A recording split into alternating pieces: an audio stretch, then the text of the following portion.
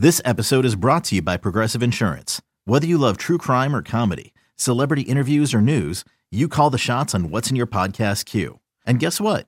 Now you can call them on your auto insurance too with the Name Your Price tool from Progressive. It works just the way it sounds. You tell Progressive how much you want to pay for car insurance, and they'll show you coverage options that fit your budget. Get your quote today at Progressive.com to join the over 28 million drivers who trust Progressive. Progressive Casualty Insurance Company and Affiliates. Price and coverage match limited by state law.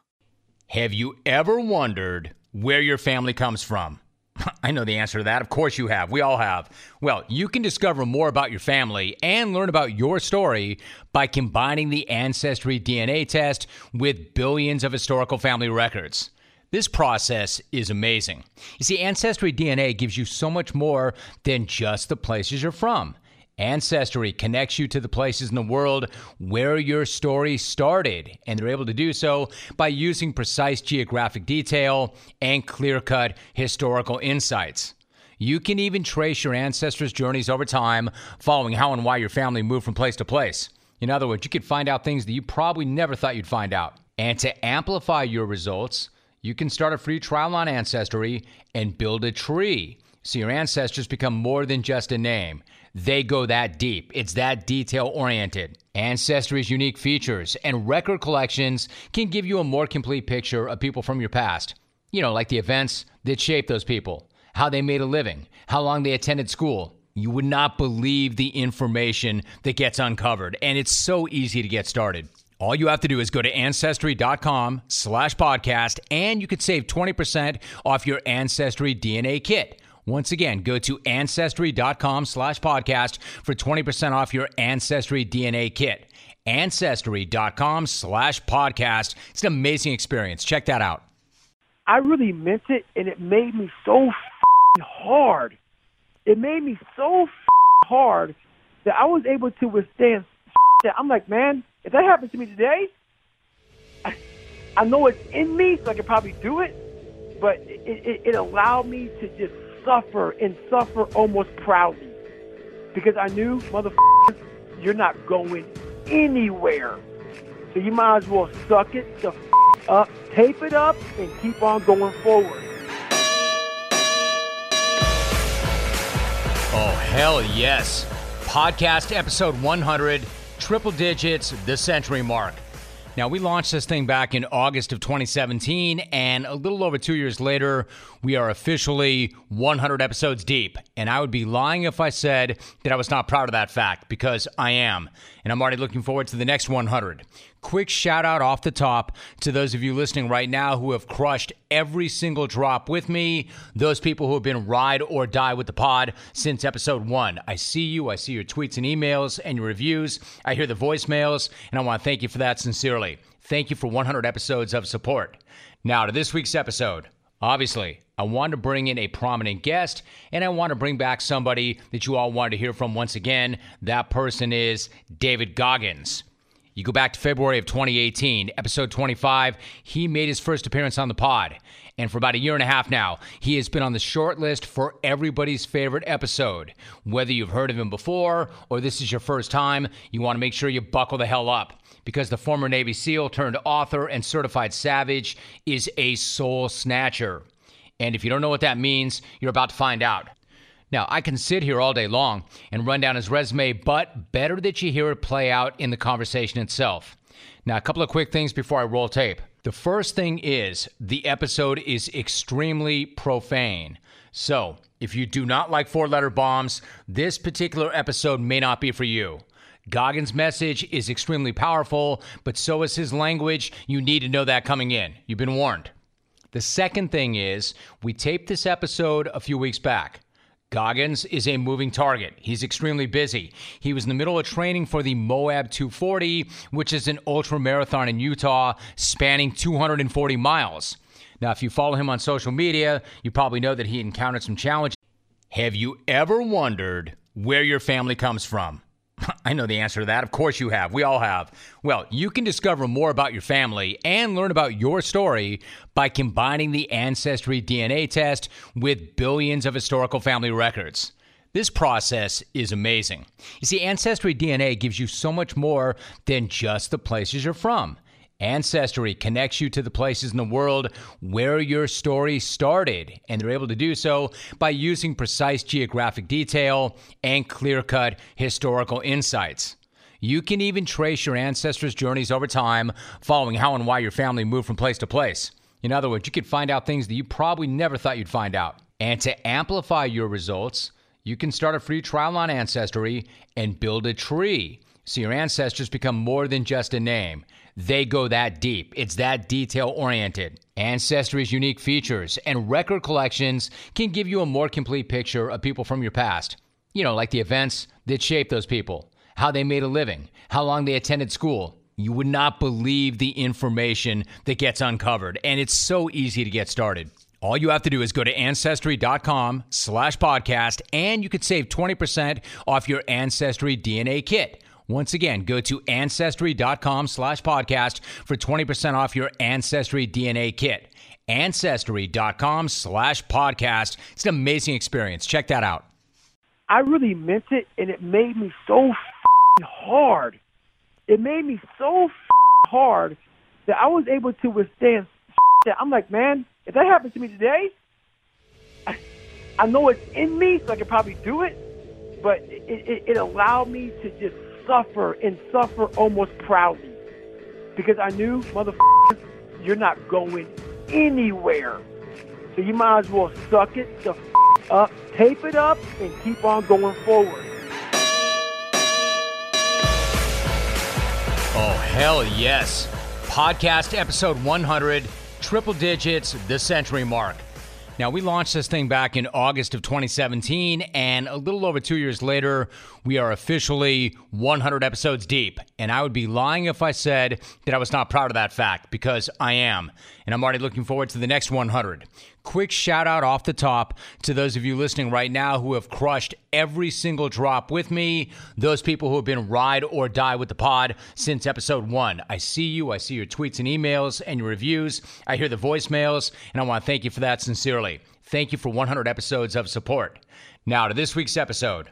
Obviously, I wanted to bring in a prominent guest, and I want to bring back somebody that you all wanted to hear from once again. That person is David Goggins. You go back to February of 2018, episode 25, he made his first appearance on the pod. And for about a year and a half now, he has been on the short list for everybody's favorite episode. Whether you've heard of him before or this is your first time, you want to make sure you buckle the hell up, because the former Navy SEAL turned author and certified savage is a soul snatcher.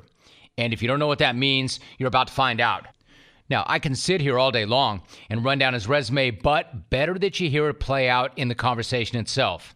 Now, a couple of quick things before I roll tape. The first thing is the episode is extremely profane. So, if you do not like four-letter bombs, this particular episode may not be for you. Goggins' message is extremely powerful, but so is his language. You need to know that coming in. You've been warned. The second thing is we taped this episode a few weeks back. Goggins is a moving target. He's extremely busy. He was in the middle of training for the Moab 240, which is an ultra marathon in Utah spanning 240 miles.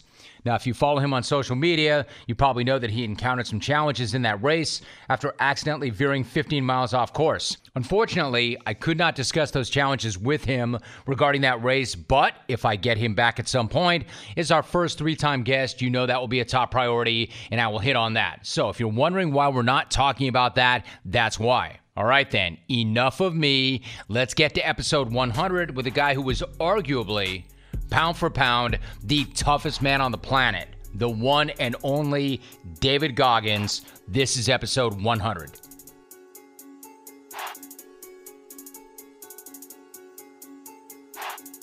David, since you and I last spoke, your book, Can't Hurt Me, Master Your Mind and Defy the Odds, has dropped. It's done tremendously well. I've read the book, David, multiple times. It's an amazing read. It's a really, really powerful book.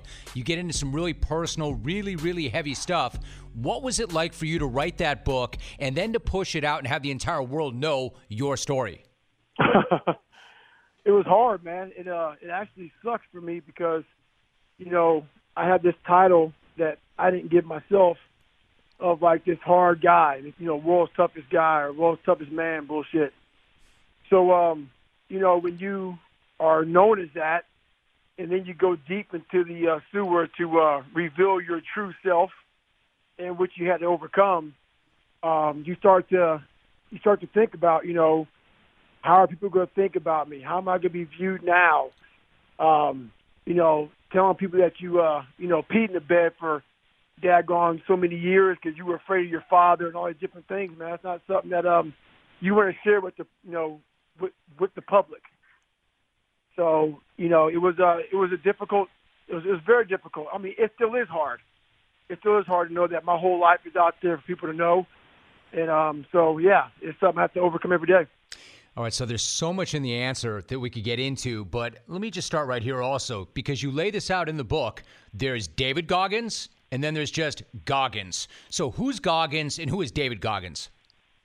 So David Goggins, if you read the book, is David Goggins is the kid that was abused, that was beat, that had to overcome being called nigger, had to overcome himself, had to overcome learning disabilities, stuttering, his mom not being around, and even talks about not being loved. I was in my family, we didn't show that kind of affection. We still don't. So all these things formed a very insecure, judgmental, woe is me type of kid. And that kid was very soft. And so going through my life, I realized, man, David Goggins is kind of a punk. Life kind of made David Goggins a punk, and that was a reality that I didn't want to come to terms with, didn't want to come to grips with, and it bothered me, especially being a man. You always want to be a tough guy, So I came to grips with that, and I realized I have to make another human being. I have to start to formulate another human being, and what happened was I started to invent Goggins. Kind of like inventing Frankenstein or where the fuck that thing was. Right. I started inventing Goggins, and kind of like in the same manner is I went to the lab, and the lab was basically, everything in my life that I was afraid of, that I hid from, I started to just straight up attack it with an aggressive type of mindset, and through that, I started forming this new man, which was Goggins.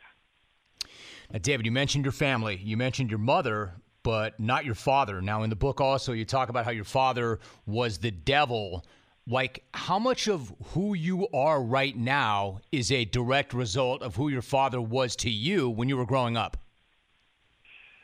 Probably, also, an awful lot. An awful lot. So when your dad is calling you, when you leave me, talking to my mom, he said your sons are going to be, gay and caught faggots, and he had a way with his tongue that was just venom, and his tongue was worse than his belt. So he had a way of getting in your head, and especially when you're a young kid and you're already broken, it doesn't take much to put you over the edge. So some of these things just haunted me. And he was actually not as far as the gay part, but as far as me being a soft kid, not having a father figure. A lot of things he was saying was actually coming true. I was just becoming a very soft kid that would turn away from hard times.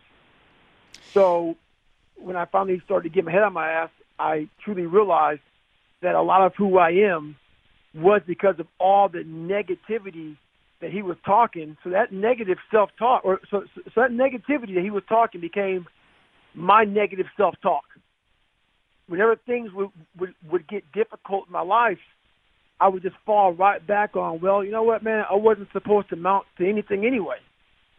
I don't have a dad. My mom's not around. And it just kept on going in this vicious cycle. So he was a big part of me being a loser, not me becoming like the man I am today. There's that, David. I want to be very clear about something else, though. As vicious as he was verbally, and in addition to the number that he really did on you psychologically, he beat you severely and your mother and your brother to the point one night where he knocked your mother unconscious. He dragged her down the stairs, and while you were terrified of him, at that point you had had enough. What did you do in that moment? So in that moment right there, man, I decided I had to man up. And I always had these voices in my head. One was like, go cower. And the other one was, hey, you have to protect. And so I had the courage that day to protect. And it was one of the best things I ever did because it kind of gave me some courage a little bit. But the thing about it was I got the living shit beat out of me. So the deeper story to that, which I kind of cover a little bit in the book, sporadically in the book, was what caused that incident was I basically had a severe earache. And my dad didn't have any health coverage on any of the kids or my mom. And so my ears were bleeding. And my mom said, I have to take David to the hospital. So my dad was like, you can't take him. My mom broke the rules, took me to the hospital. He went, so my brother stayed home with him. My dad went to, the cabinet where he kept his scotch, and he was an alcoholic, severe alcoholic. He went, got the scotch. As we left to go to the hospital, my brother was at home with my father, and they sat down at the kitchen table, and my dad said, when they get home, you're going to see a real man. So when we get home, that's when that story happens. So, basically I got a whipping, and then my mom got beat. I jumped on him, got another whipping, and the next morning what my mom saw on the bed, which was my body, was just hamburger, black and blue, jacked up. And then, a few days later, she decided to leave. It's when I read that for the first time, it was very, very difficult to read and to see. And as I hear that back right now, it's just as difficult to hear. And then she summons the courage and she leaves. And she says to you and your brother, either you can come with me or not, but I'm leaving. You decide to go with her. And then you move to Brazil, Indiana. At that point, what was that like for you to live there and grow up there, at least at that period of your life? You know what? As a young kid, I was so fucked up that I didn't even notice the difference between the black and white. And when you're like real young, 8, 9, 10, the kids. I went to a Catholic school. The kids were good to me there. There was no singled out of. I was only a black kid in the whole damn school, in this little Catholic school. So it was okay there. There was like only about 5 black families in Brazil at that time. And I didn't have any problems then. But what happened was, as you get older, I moved from Brazil, Indiana, to Indianapolis, Indiana. And now I'm in high school. So fast forward, when I came back, I'm now about 16 years old. I'm in high school. And all these kids now, it's very different. Now the color is a very obvious thing. They are older and meaner.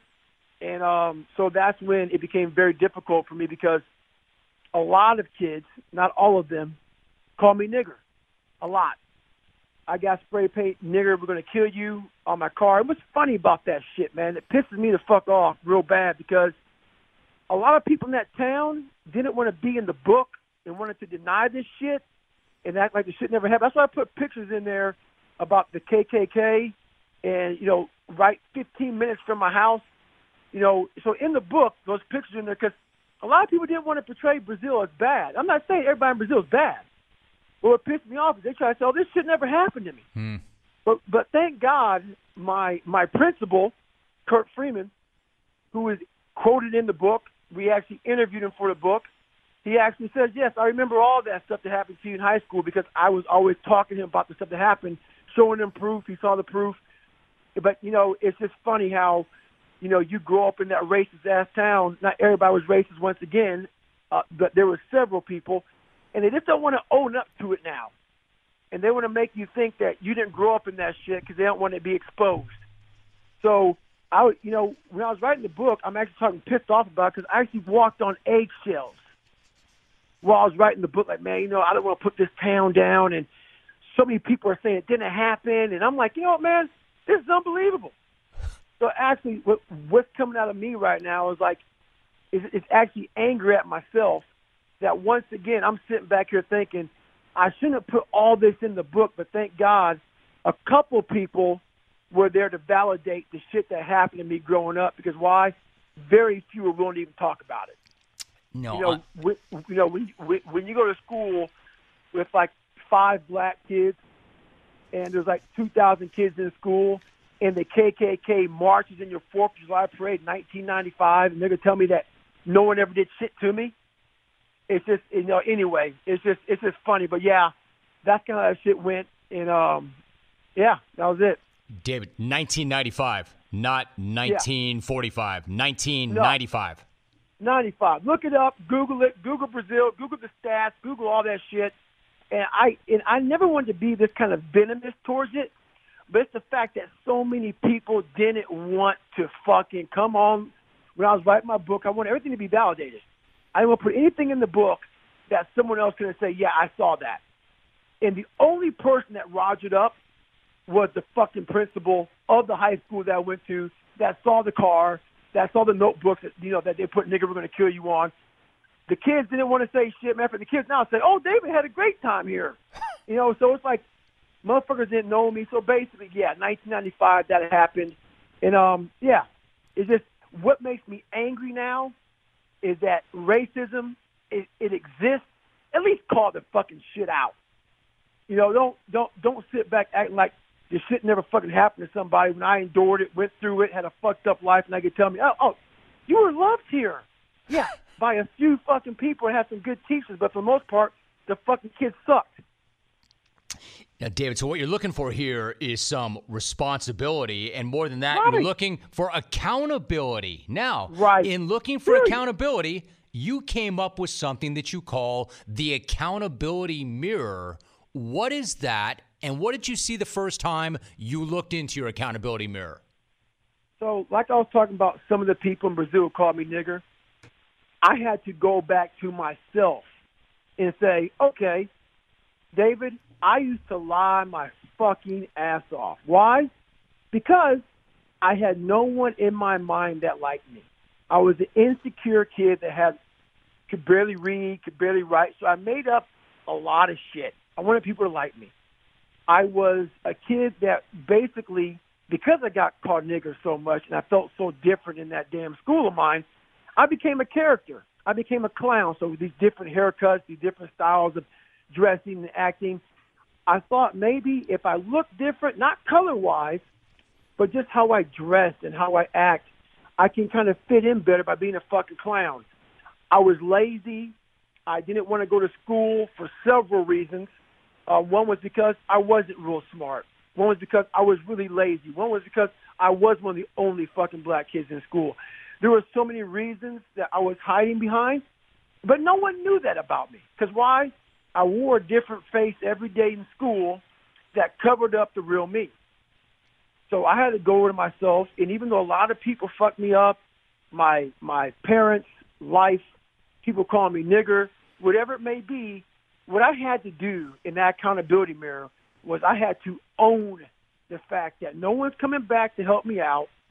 I had to own everything that everybody did to me, and I also had to own the fact that I helped cause a lot of this shit myself. So what I did was I took ownership of it all. That's all right, man. Let's get to fucking work. So, like I said, I couldn't really spell that well, so I put these sticky notes all over this mirror about things I need to change. And the accountability mirror became a very raw, real conversation with myself that was just, I had to change. And no one's come back to save me. If you've ever had to hire somebody, you know how tough that can be. It can be a really challenging and slow process. Take Cafe Altura's COO, Dylan Miskowitz. Now, he needed to hire a director of coffee for his organic coffee company, but was running into a lot of the same problems that a lot of you have in trying to find applicants. So he switched on over to ZipRecruiter. ZipRecruiter does not depend on candidates finding you. It finds them for you. It takes so much of the pressure off.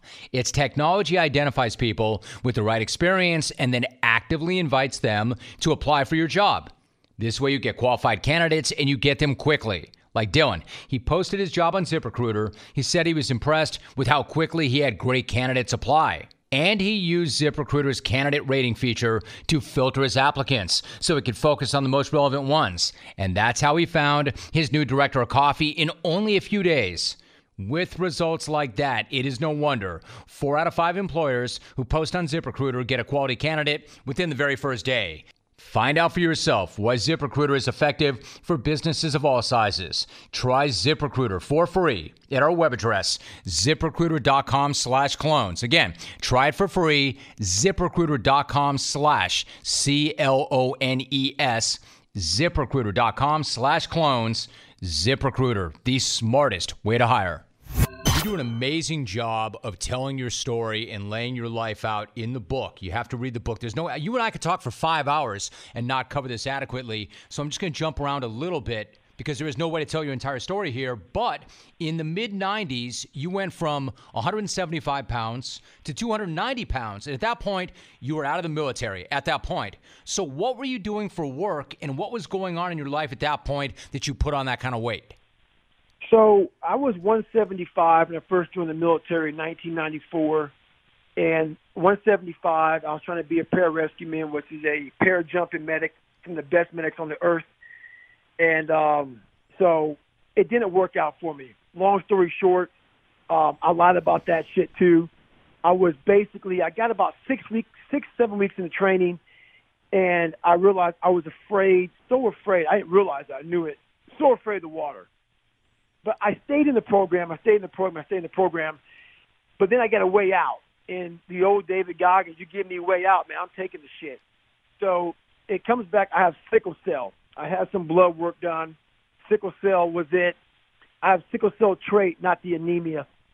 So basically, they gave me a week or so out of training. And I'm thinking, well, shit, man, I don't want to go back in the water again. And I'm watching these guys in the pool. I'm on the pool deck, not getting wet, not drowning to death. And I'm thinking, shit, man, maybe they'll kick me out of the whole damn military. That'd be awesome. So, after that happens, a week or so goes by. I go back to the doctor, and they let me back in training. And I go back to the commanding officer in charge of the pararescue program. He goes, yeah, it's great you're back in training, but you got to start from day one. And when he said that, man, I sat back and said, well, I don't want to tell this tough guy that I basically want to quit. I don't want to go back in the fucking water, let alone start from day one. So I said, hey, man, the doc was telling me some very disturbing things about sickle cell. One was, sudden death, heart attack, all these things, man. I'm like, anyway, I didn't give a fuck about sickle cell. I care about the water. So long story short, man, I gave him some bullshit excuse. He bit off on it. And on my official record from pararescue, it has I left on a medical.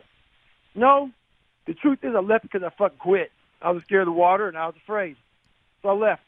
And I went from 175. I actually stayed in the military. I went to a different job. But during this time frame, it's about a 3-year time frame, I went from 175 to 297. And I got out of the military, and I started spraying for cockroaches at a company called Ecolab, making $1,000 a month. And that was my life. So you're gaining all that weight, but like when you'd work overnight, you'd go to these restaurants, you'd spray for cockroaches, you'd get in the car, you'd drive home. Like, what did you eat on that commute home? What were those drives like, David? Yeah, they were pretty miserable, man. So, when you've quit everything in your life and you continue starting back from scratch every day of your life, those drives are they are a complete reminder of the piece of shit you are and how you feel about yourself, and you have nothing. So basically, I would spray down Steak and Shake for my last stop. Steak and Shake had a humongous milkshake at the time, and I kind of made it humongous. I get the biggest cup they had, and I knew the manager real well. He filled me up with a nice, large chocolate milkshake, and I'd go across the street to 7-Eleven, buy a box of mini chocolate donuts, and pop those like Tic Tacs for my 45-minute commute home. But this is the thing that, I don't think I even told you in our first conversation.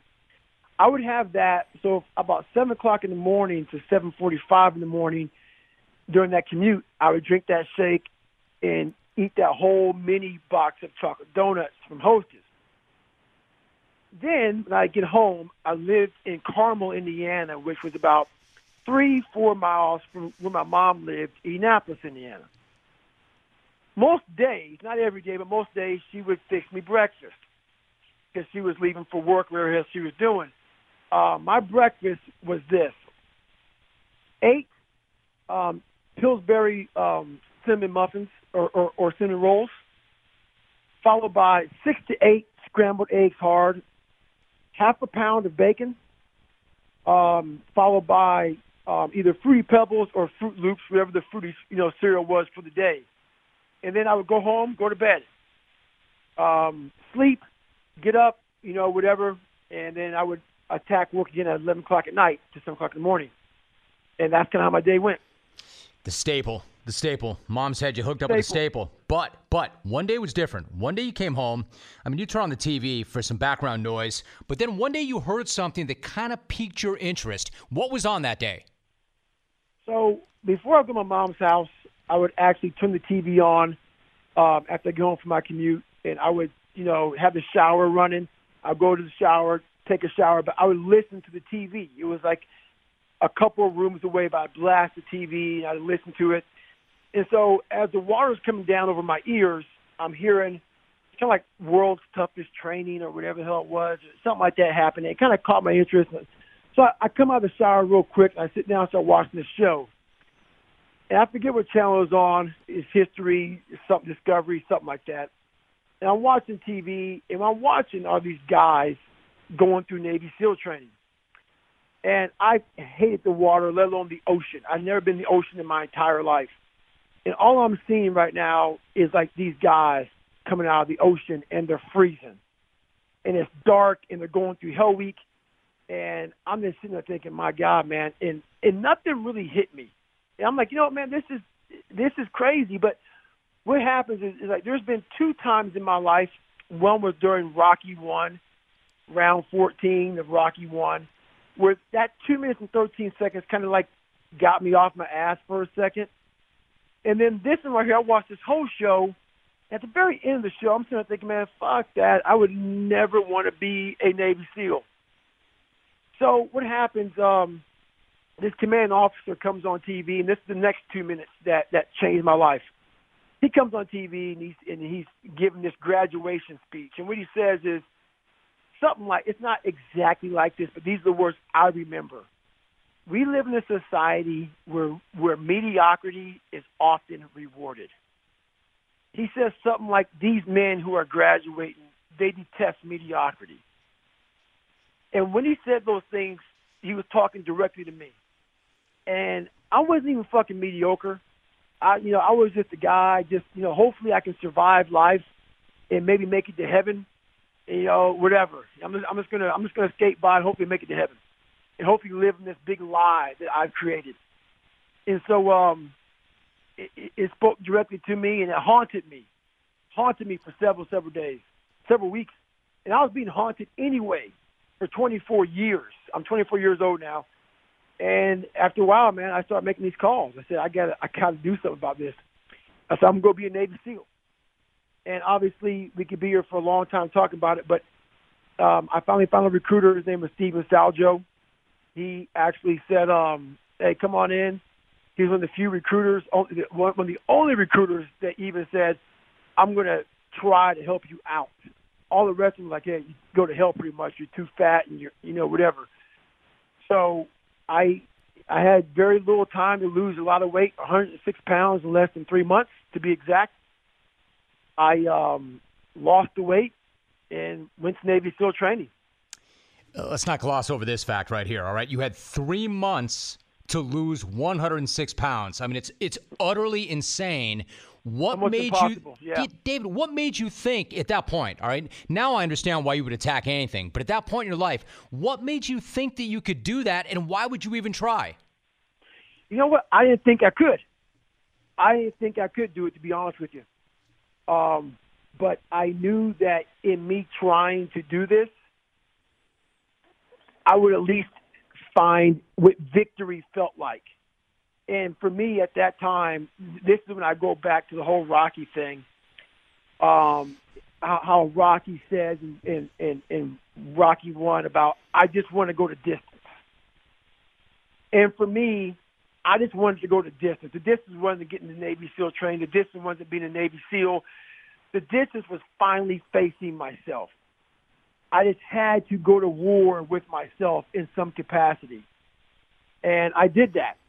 And what happened was, through a series of small, very, very, very small accomplishments,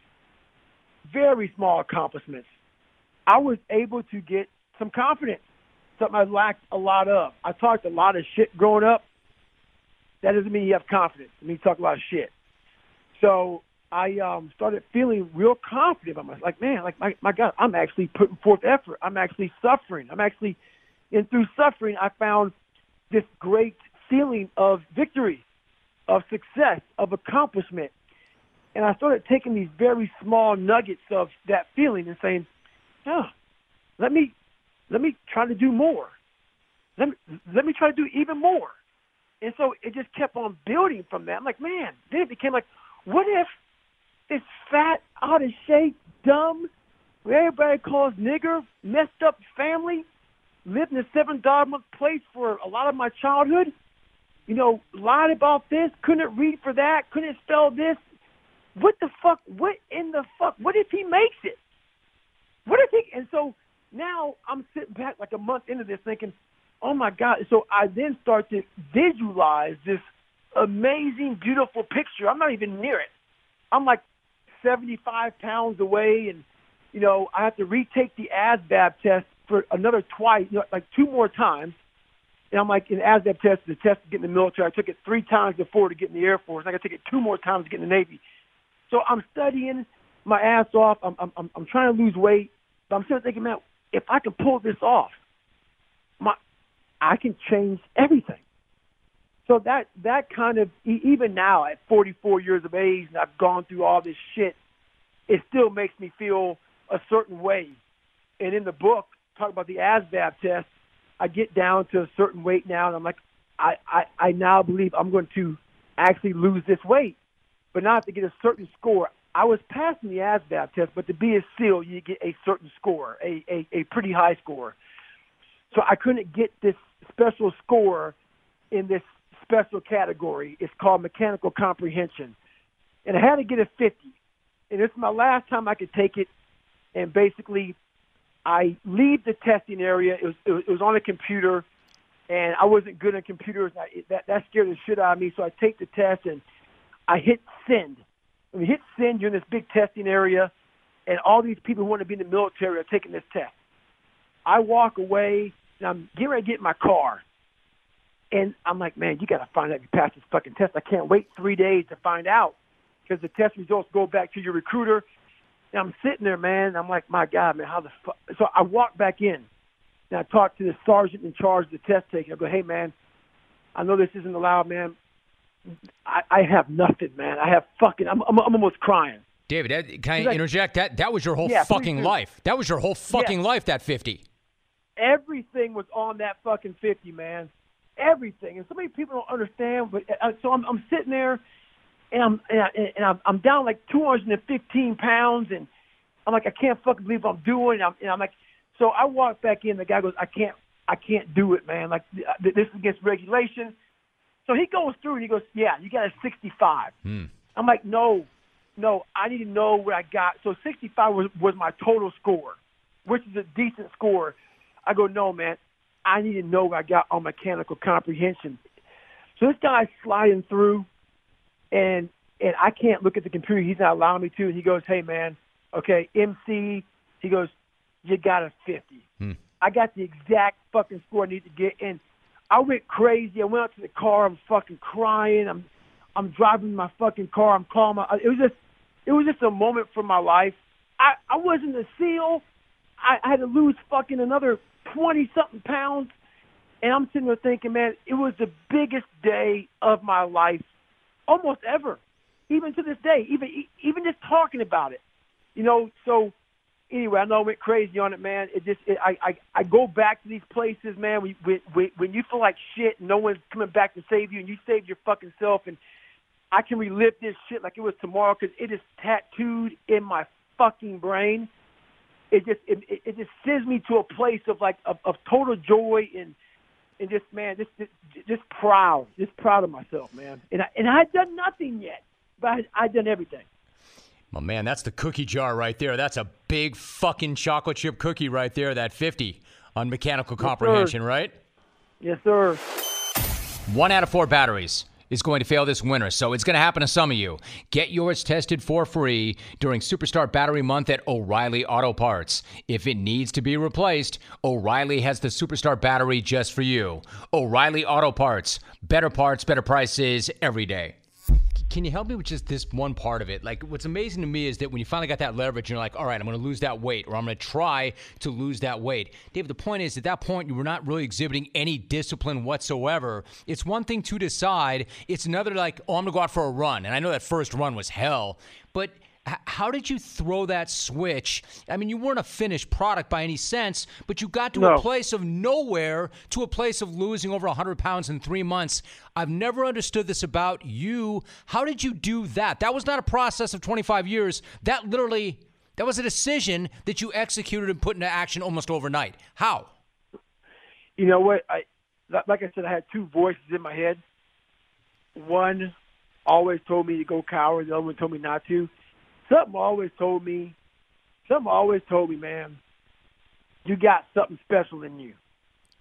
But you are going to really suffer.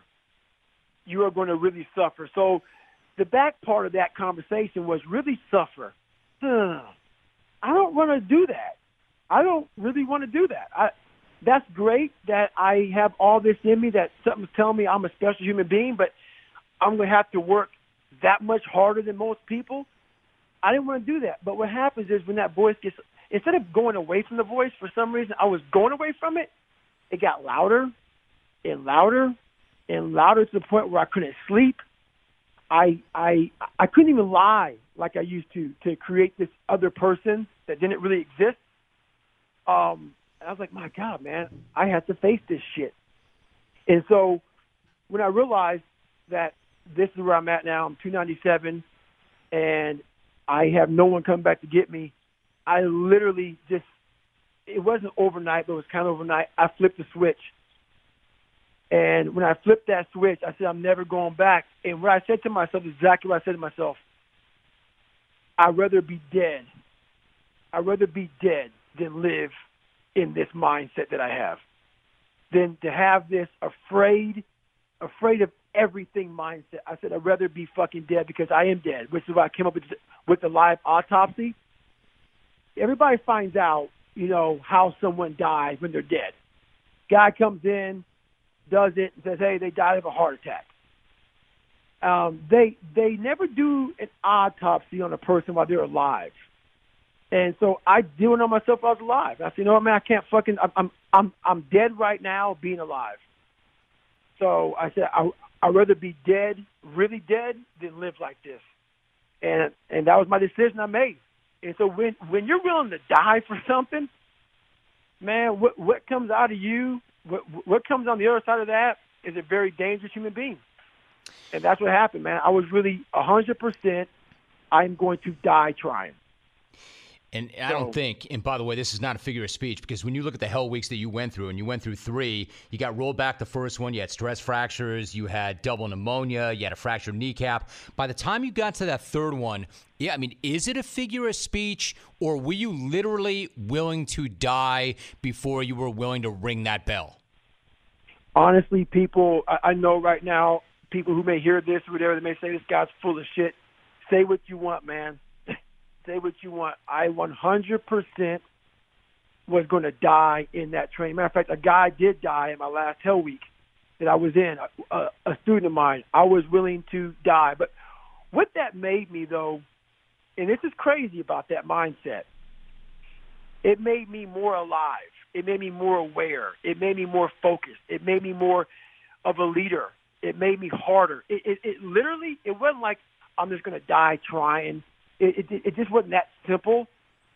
I really meant it, and it made me so fucking hard. It made me so fucking hard that I was able to withstand shit that I'm like, man, if that happened to me today, I know it's in me, so I could probably do it, but it allowed me to just suffer and suffer almost proudly. Because I knew, motherfucker, you're not going anywhere. So you might as well suck it the fuck up, tape it up, and keep on going forward. And it did something to me. It just made me, like I say, when I talk about things, people go, my God, you get so crazy. Because I'm going back to the shit. I'm literally going back to 3:30 in the fucking morning, putting duct tape on my sock, going up, casting myself because I have stress fractures. And it just did something. It's crazy, man. But yes, it is the truth. Honest to God, truth. Now, David, you did not put this in the book, but I heard you say this recently during a podcast that as you started that journey to become a Navy SEAL, part of the start was going back to your father. You went back to see your father. Why did you do that, and what happened? So basically, yeah, I didn't put in the book, which I should have, but I'm actually glad I didn't because I'm actually writing my book too right now. So basically what happened was when I was 297, I kept on wanting, man, I taught myself how to read and write to get into the Air Force. I taught myself how to swim to get in the Air Force. But whenever things would get hard for me, for some reason, man, I just would go right back to like square one, which is square one for me is I'm that little kid who peed in the fucking bed, whose dad beat the shit out of him, who stuttered, who had none of the accomplishments were ever sticking. Nothing was ever sticking, man. It was like almost like it just come off the wall. So I said, man, what the fuck is wrong with me? So I said, okay, you know what? Sometimes, like, for instance, some runners, I run a lot. If your left knee hurts, it might be your right hip, but they focus on your left knee. For me, I focused on, like, okay, I can't read and write. Let me just focus on this. I'm insecure. Let me work on how I look. I went back to the origin of the story. I went back to the original spot.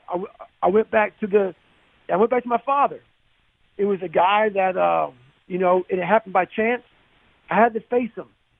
And I could talk about this for hours also, but basically what I had to do is we never apologized to one another. He never apologized to me. He was the ass that I knew. But what happened was I was able to put a title on my father. And what that title was for him to fuck me up, my mom up, my brother up the way he did. There had to have been something wrong with him, man, because we were good. We are good people. And my mom is damaged from it. My brother's damaged from it. I'm damaged from it. Why? Why did you beat us for no reason? So I was asking myself these questions why I was with this man. I didn't ask him, because he went off. He was drunk. He went off on some stupor talking shit like he always does. And I just sat there and realized I think I was 23 years old, 22, I forget what it was exactly. But I went back and I said to myself, okay, I got my answers. Something had to fuck this man up real bad to make him the way he is. And basically his insecurities and everything else that's wrong with him, he never faced them like I have to right now. I don't want to be like this. I have to face these right now to fix. I have to end this. And I did. And I ended it. So I forgave him. I never saw him again. He died about 4 or 5, 6 years ago. I don't remember. I didn't go to the funeral. And not because I hate the man. I don't hate him. I just, at that point, when I left at that age, I just had to get the negative energy out of my life and move forward. And that's what I did. Are you craving some protein after a good workout? Do not make a shake. Do not eat a bar. Grab a bag of beef jerky from Old Trapper. Old Trapper beef jerky is tasty. It's tender. It's made with real strips of steak and quality spices that are smoked over a wood fire. And it goes wherever you go. To the game, to the gym, to the beach. So look for Old Trapper in the Clearview bag. You can see the quality you're buying. Look for it in major retail stores near you. Clones, if you don't see it, ask for it by name because no other jerky compares. Old Trapper, what's your beef? Now, David, it's amazing when you see where you are right now, and this is really fascinating to me because, you're about this life still yet. But But while so many others are flooding social media, trying to create and establish their brands, you continue to pick your spots really carefully on social media. In fact, you only post once a week. I think I speak for a lot of people. We'd love to see more, but I've got a feeling there's a reason why you do that. In fact, my man, you hate social media, don't you? I do, man, because once again, I know how powerful the mind is, and I talk about in the book, the mind is the most powerful weapon, and that can work against you. If you go on that stuff too much, man, and see too much negativity or too much of I love me or whatever it may be, social media is the devil to me. It can really get your mind thinking about, I'm not where I want to be. I'm not good enough. I'm not this enough. I'm not that enough. I don't have enough. But people are painting a picture. Most people are painting a picture of their great life at these certain times. It's not their life. So we see the best side of them. And I don't like to paint that side of me. I don't want you motherfuckers seeing the best side of me. I cuss a lot. Get over it, people. I don't want people seeing that side of me. I want people to, you all know who David Goggins is now. Some of you. I'm going to show you where I start off from. I'm going to paint this nasty, ugly picture of who I am and the problems I still go through and the problems we all go through. And social media does not do that very well. Social media says, look at me. Look at my new car. Look at my new hair. Look at my new this. Look at my new that. And it makes people feel like shit. And so that's why I'm not about that stuff, man. I'm about empowering people, not in the soft way of, all this love, peace, and happiness. No, man. I'm about go to war with yourself. Figure yourself out.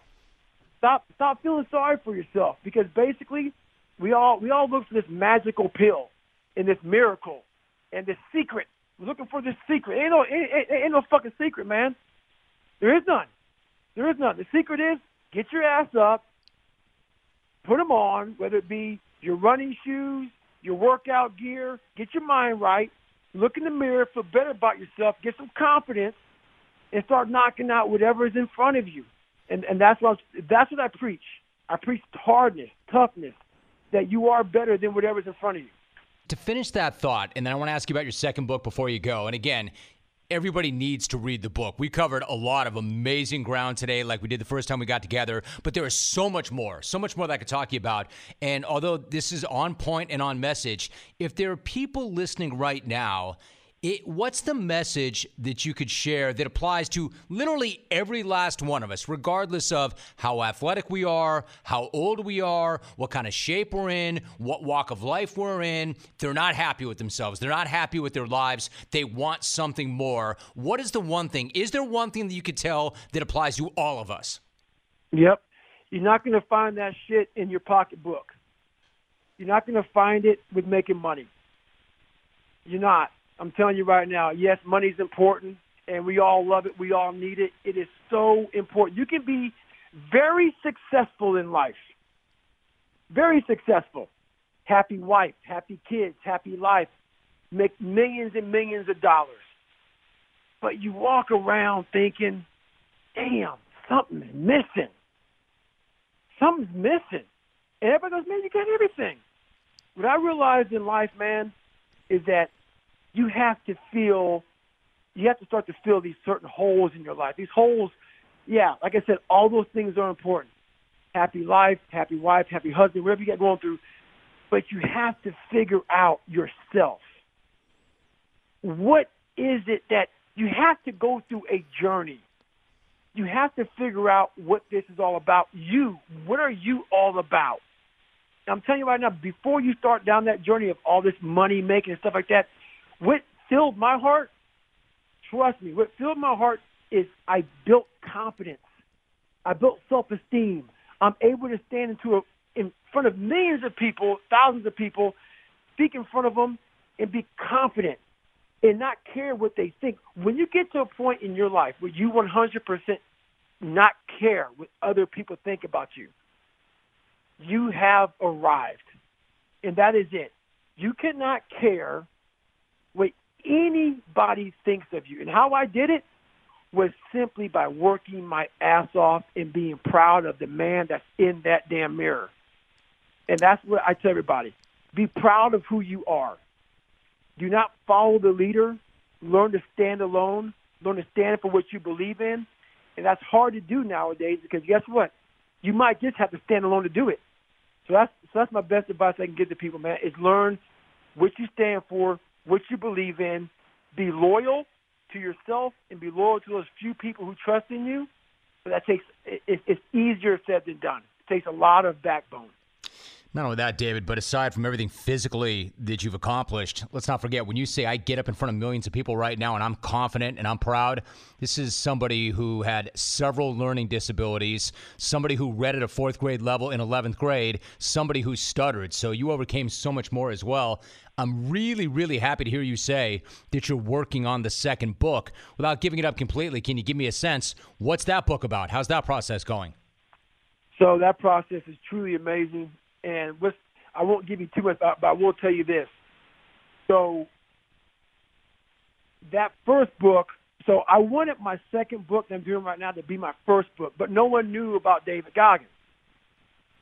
So I had to get that first book out first so everybody knows, okay, this is where I started from and this is where I'm at now.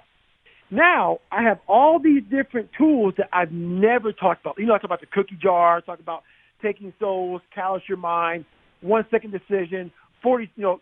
40% rule. Yep. I talk about all those things in the first book. Those are all the basic small cookies, man. The things that that really put me over the fucking top, I couldn't talk about in the first. I had 500,000 words for the first book, and the first book has 100,000 words in it. So I got 400,000 words I couldn't put in there. 'Cause I'm like, let the people know about me. Give them some takeaways. But the second book is the one I'm really excited about because this is right here is the making of it all. This is what really transforms that person to that next level. And it's not this bullshit that you see like these little 5 this, 5 second. It's so much more than that. It is principles. It's hardcore building blocks on the mind that I'm just excited, man. I can go deep into it for days, but it's just hardcore building blocks on how to take your game, whatever your game is, to that next level. Listen, the first one's got to breathe. I mean, like I said, I've already read it multiple times. I'll read it again while I wait for this one, but give me a sense. Like, when does this one drop? When can I see the second book? It'll probably drop sometime next year. I have a kid's book coming out also. So the kid's book is it's a can't hurt me for kids, basically, because everything I put out is my raw, real way of looking at life. And my life wasn't easy, so I'm not going to write a book like with no cuss words in it because life wasn't that simple for me. So for me to paint a picture of how I felt, you're going to see and hear some fucks and whatever. But the kid's book, it goes way back into the dungeon of stories that I've never told anybody. And so that's coming out really soon, probably next 6 to 7 months, 8 months probably. But then my big book that I'm really looking forward to, that may be the end of next year when that comes out. So that's that. Be sure to keep me in mind. You know that. Listen, it's pretty self-evident, David, but for people who don't have Can't Hurt Me, Master Your Mind and Defy the Odds, by now everybody should know where to find a book. But if they don't and they're hearing this and they're compelled, what's the best way to get the book? You know what? I self-published. So the only way to get the book pretty much is through Amazon. So go on Amazon, and they have it there. And also the audio book, we actually passed Michelle Obama a few weeks ago as far as like, our sales or what weekly sales. So we passed Michelle Obama on the audio book, which is a huge thing. I mean, she got a $65 million, advance. I actually paid for my book. So, the audio book's amazing. It's never been done this way. It's like an audio book, podcast, radio show, all in one. It has me reading some. There's a guy named Adam reading some. I'm interjecting through it all, giving you stories that I don't even put in the book. So it's just quite unique, authentic to who I am as a person. So, yeah, Amazon and Audible are the two places you can get the book and the audio book. Well, there's no doubt. I've been thinking really hard how to get to or who to put on our 100th episode of the podcast. I'm proud of that, David.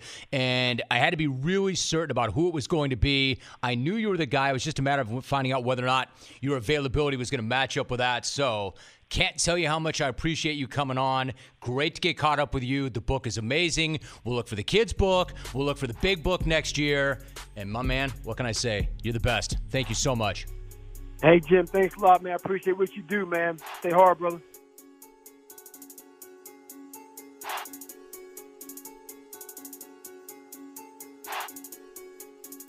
Hey, we all love to refresh our snack drawers, right? But when is the last time you refreshed your sock drawer? If you can't remember, it's probably time for an upgrade. Bombas socks are made with comfort innovations like arch support, a seamless toe, and a cushioned footbed. All socks speak for super comfortable. And they come in hundreds of colors and styles, making them perfect for men, women, and kids. I absolutely love my Bombas socks. I love the way they feel, I love the way they look, and I love the mission of the company. Bombas' new line of merino wool socks are made from soft, warm, and naturally moisture-wicking merino wool, designed with all of Bombas' classic comfort features. From keeping cool and dry on your morning run to staying comfortable in your office's freezing air conditioning, Bombas' socks are ready to work as hard as you do. And for every pair of socks you buy, Bombas will donate a pair to somebody in need.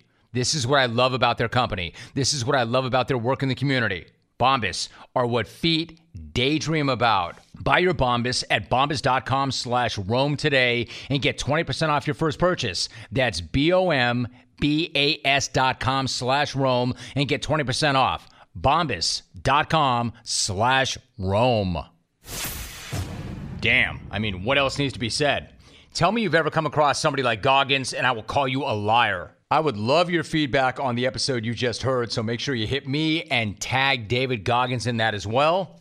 There it is, EP 100. You cannot ask for anything more than that, but I'm going to keep on giving nonetheless because that is a milestone, not a finish line. So make sure you have subscribed for the next 100 episodes because I'm going to keep pumping this content out every single Wednesday. With that said, I will see you right back here next week. Until then, here are your voicemails. First new message. Hey, Jim, Jumpman, Drew, this back. Put some respect on the 49ers. This is Cabre from the Bay. 5-0, big dog. And if we lose to the Redskins, oh my God, I'm back to trapping again. And you know what that means? Selling drugs. Message deleted. Next message. Rome. That's all I got. Message deleted. Next message. I love you. I love you, Jim. I just want to say that. You're straight fire to me. I love you. Message deleted. Next message. Happy belated birthday, Jim, to you and President Skittles there behind the glass. And this is Jim from Killeen, Texas. I want to thank you for Bombay Sapphire. I used to think gin tasted like pine sol, but some of that cool blue, picked some up, tried it out. Awesome. Message saved. Next message. Romy, it's JJ from KC.